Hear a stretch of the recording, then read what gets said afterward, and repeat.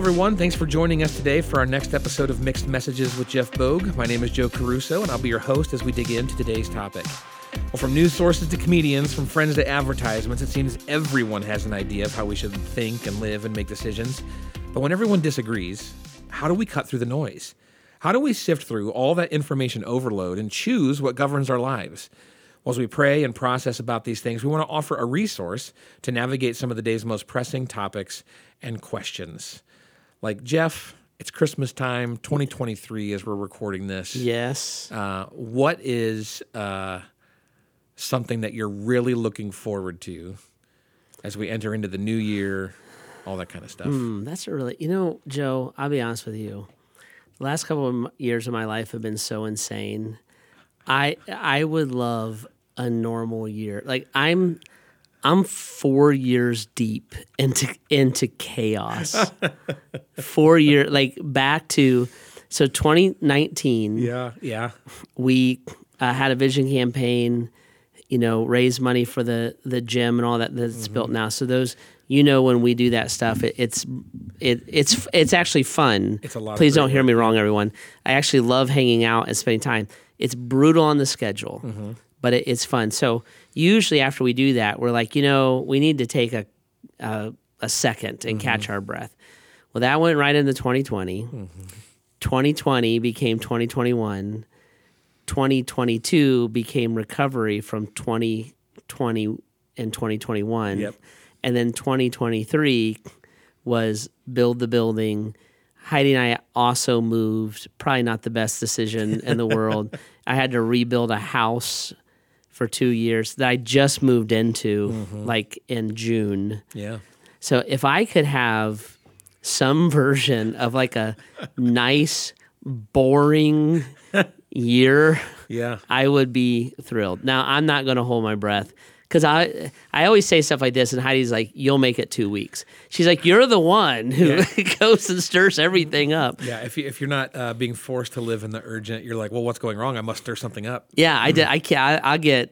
I'm like, I don't know. I have 14 seconds. I'm wasting my life. I have to do something someone that's new. worked with you for 15 years now, I know. That's so true. It's terrible. I would never work for me. Yeah, it's speaking of which, this is my in public newsflash.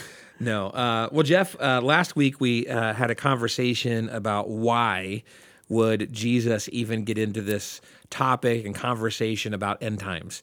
It seems lofty. To some, it probably even seems mystical. But he gives us, you laid out these 3 Ps in real time, by the way. Nice job. Thank you. Of we need to be prepared, we need to live purposely, and we need to rest in his promise. Like that's a big part of why he would share this stuff. Well, today we're going to kind of get into a conversation. For those of you that want to dig into the Bible, I would go into Matthew 25. The first 13 verses talk about this idea of 10 bridesmaids. And really, if you look at this passage, there's some reactions to what happens when the bridegroom comes home. And it has a lot to do with whether or not they were prepared with enough oil to have their lamps burning through the night and all this kind of stuff. And some of them were ready and some of them were not. And the groom just kind of kicked out the ones that were not ready. And you can read that in a couple different ways. So Jeff, what are the couple different ways you can read this and why does that even matter to us right now? Well, one way you can read it is that the groom is harsh. And he told you to be on time, and he told you he was coming, and he told you to be prepared, and you weren't, and so you just missed the cutoff. There's no grace, there's no mercy, there's harshness. The other way that you can read it is the groom is truthful. He told you he was coming. He told you what time it was going to be. He told you to be prepared, and you didn't believe him, and you didn't care enough to be prepared, and the groom is merciful and gracious, and you took his mercy and grace for granted. And so you were abusing it instead of being drawn to him by it. So it's one way is all about the groom, and the other way is all about the bridesmaids. Yep. And I think the way that Jesus is teaching this is he's talking to the bridesmaids. He's like, you fell asleep, you weren't ready, you didn't bring enough oil, and the groom is just a man of his word, so to say. He wasn't being harsh. He was being truthful the whole time, and you kind of didn't believe him. Yeah, that's if you're doing the mental math on what that might mean, I think that there's a lot of self-reflection. Like, do I believe that Jesus is going to do what he said he was going to do? Do I believe that the end times could happen at any moment, for instance? Do I believe that God is setting all this in motion? Do I trust? There's a lot of questions there. And Jeff, how should we personally respond to this type of teaching? Yeah, we have to take God at his word, so if you believe that God is a merciful God who is rich in mercy and lavishes grace upon us, if you believe that and that God loves you, you are taking God at his word. He says that, he means it, it's true. If you believe that there is a hell and that there are consequences for sin and that you are in need of a Savior, and if you don't have one, that will lead to eternal death, you are also taking God at his word. Both things are true. Yep. And God is true, and so he's being equally truthful with both sides of it. So that's why if you grew up in a tradition or with a view of God that is harsh, you're going to go to hell if you don't return from your sins because you're a wicked sinner. Well, that's not untrue. It's incomplete, but it's not untrue. If you grew up in call it a liberal tradition where all people go to heaven because God is loving and God is merciful, well, not all people go to heaven, but God is loving and God is merciful. That's equally true. But like with all things, you have to put it together. And you have to have a whole view of God, or what the Bible would call, you have the whole counsel of God. All of this is in God's word. One does not negate the other. That's a worldly way of thinking. But both things can be equally true at once. I can be a loving, merciful father who holds my children accountable for their misdeeds and punishes them for it. That punishment is a expression of my mercy and love. Whether they agree with it or not, as a father, I know that that's what it is. So you have to take God at his word. I tell you where this shows up sometimes. I've given a sermon once or twice about this idea is I'll basically ask this question. I'll ask it right now. Do you believe that there is a hell? I'm asking you, Joe. Do you believe there's a hell? I do. And listeners, do you believe that there's a hell? I do. Now we're married. Right? So if, Joe, you believe that there's a hell, and all of you who are listening, if you believe that there's a hell, that hell is a place. It is a place described by Christ, and it is a place where you are forever separated from the grace and mercy of God. And once you are there, you cannot get out of it, and you will die a spiritual death. Do you believe that that's true? Yes. And listeners, I'm kind of asking you, do you believe that that's true? Okay, now here's a logical question. If you believe that that's true, is there anybody in your life that does not know that and about the saving grace of Jesus Christ? And if the answer to that second question is yes, then what I would say to you is you don't actually believe in hell. You acknowledge it, but you don't believe it. Because it's not hell for a believer is a driving force in our life because we love other people and we want them to escape what we believe we have escaped. If I have family, friends, neighbors, people I love, and they do not know who Christ is, and I don't care that they know enough to intervene in their life, it's because I don't believe that hell is real. So the same thing, like the second coming is the same way. Like Jesus said, I'm coming back again. If we believe he came the first time, and we believe his proclamations about being the way, the truth, and the life. That's true. That I am the source of salvation. Well, that's true. I will never leave you or forsake you. Well, that's true. I am coming back. Well, that's true. Well, why don't we live in a way that we're prepared and that we're purposeful? Well, because we don't actually believe it. We just acknowledge it. So that's the bridegroom. Yeah. The bridegroom is like, I didn't do anything. Like I've been saying that I'm coming. Yeah. No, I'm coming. Yeah. And when the wedding starts, I'm shutting the gate. Yeah. We know. Okay, but I'm coming. Yeah. Well, they didn't believe he was coming. Not enough to actually make it an operating system of their life. So he's not being harsh.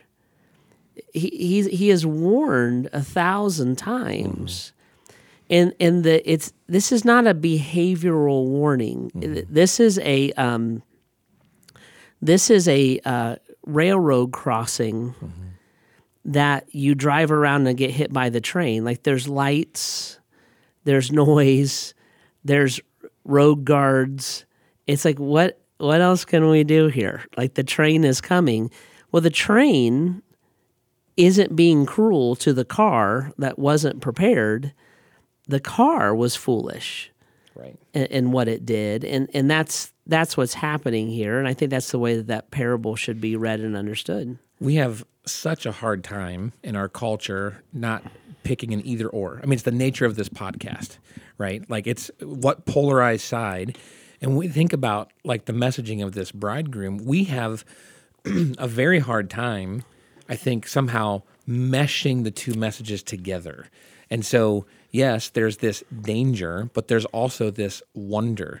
And so my daughter just turned 9 years old, and I think back to when we had to like initially teach her about the sockets in the house. And like on one end, I have to tell my daughter, you can't just play with these or mess around or stick stuff into these. You will get electrocuted. It could get real bad. Yeah. Like you can't do that. And it would be unloving for me as a father to not warn her that you can't just stick stuff into the outlets. I feel like looking back, I've learned something I probably should have done. Well, you had 6 tries. And Well, I was just like, stick your tongue in there. that explains so much about so many of your children. No. But, the flip side is true, too, because you could just make your kid afraid of the outlets. Yeah. Or you could teach them. There's actually a lot of really cool things that can happen right here in your home if you learn how to use the sockets the right way. And so there's all of this invitation that God has to life, to help, to security, to a foundation of who we are and our identity, to rest in who God has made us to be. There's just so much to the promise of God. And what he's saying is, but if you decide to ignore me and walk away from me, this is going to turn out really, really badly. Yeah. And because we're so naturally polarized, we're like, well, how could he possibly give us this warning? It's the most loving thing he can do. Yeah. It's wonderful that he gives us that warning and tells us what would happen if we stick our finger into the eternal socket. Yeah. The Lord is returning. Mm-hmm. And the Bible says not even Jesus knows the hour of the day, only the Father knows. So he's not telling us that. We talked about this in our last episode. He's not telling us that so we can hunker down or we can figure it out. That's a waste of time. He's telling us that because he is being loving toward us. Yeah. And when you if you're doing something, let's pretend you're driving down the road and a bridge is out. When you see warning signs miles and miles and miles ahead of time, you would look and say, well, that is not only the loving thing to do, it's the reasonable thing to do, it's the responsible thing to do. Mm-hmm. It would be mandated. Like if the bridge was out and all the workers knew it and everybody put a sign up and you went over, there'd be a major lawsuit, right? Yep. So the Lord is like, guys, this is the way that history is going to play out. And from the Old Testament, I've been giving literally written warnings, poetically, metaphorically, scripturally, outright, Jesus is like, I'm going to go prepare a place for you, and I'm going to come back and get you, right? The hour and day is unknown, but it'll be like a thief in the night when I come back. Like literal statements. And then in these parables, he's giving us like metaphorical statements, and he's explaining and re-explaining and re-explaining and re-explaining. So who would not be prepared? It's not him shocking the system. Right. Yeah, it's the bridesmaids who weren't dialed in. Yeah, that's really good. One of the things that I love about how we feel convicted to teach about the Scripture is through this idea that Jesus wants a relationship with us. Yeah, and so when you read through a parable like this, assuming that Jesus is beckoning us toward Him to build and reconcile that relationship. It's amazing how that simple shift can realize, oh, God's actually being helpful and loving and merciful in illustrating this for us. He's not being some kind of out-of-control tyrant. He's doing the opposite. Yeah, all these glimpses, the very fact that we can sit and talk about the end of time, he didn't have to share any of that with us. How would we know? Sure. The very fact that he gives us signs of the times, that we would double click on like the nation of Israel existing and having borders. Yeah. The very fact that we can read the schemes of the devil in light of the end of times, mass global deceptions. Some of the deceptions that we're dealing with today are far beyond, like, it's got nothing to do with like the reach of social media. It's got to do with the schemes of the devil, the governmental deceptions, the sexual deceptions, those kind of things. Where like we're looking and saying, that it's logical now that you can change your biology. Like what? Or like, and people believe it. When you look at a global anti-Semitism. It's different. This is not a place. Like this is like, and many people are like, where did this come from?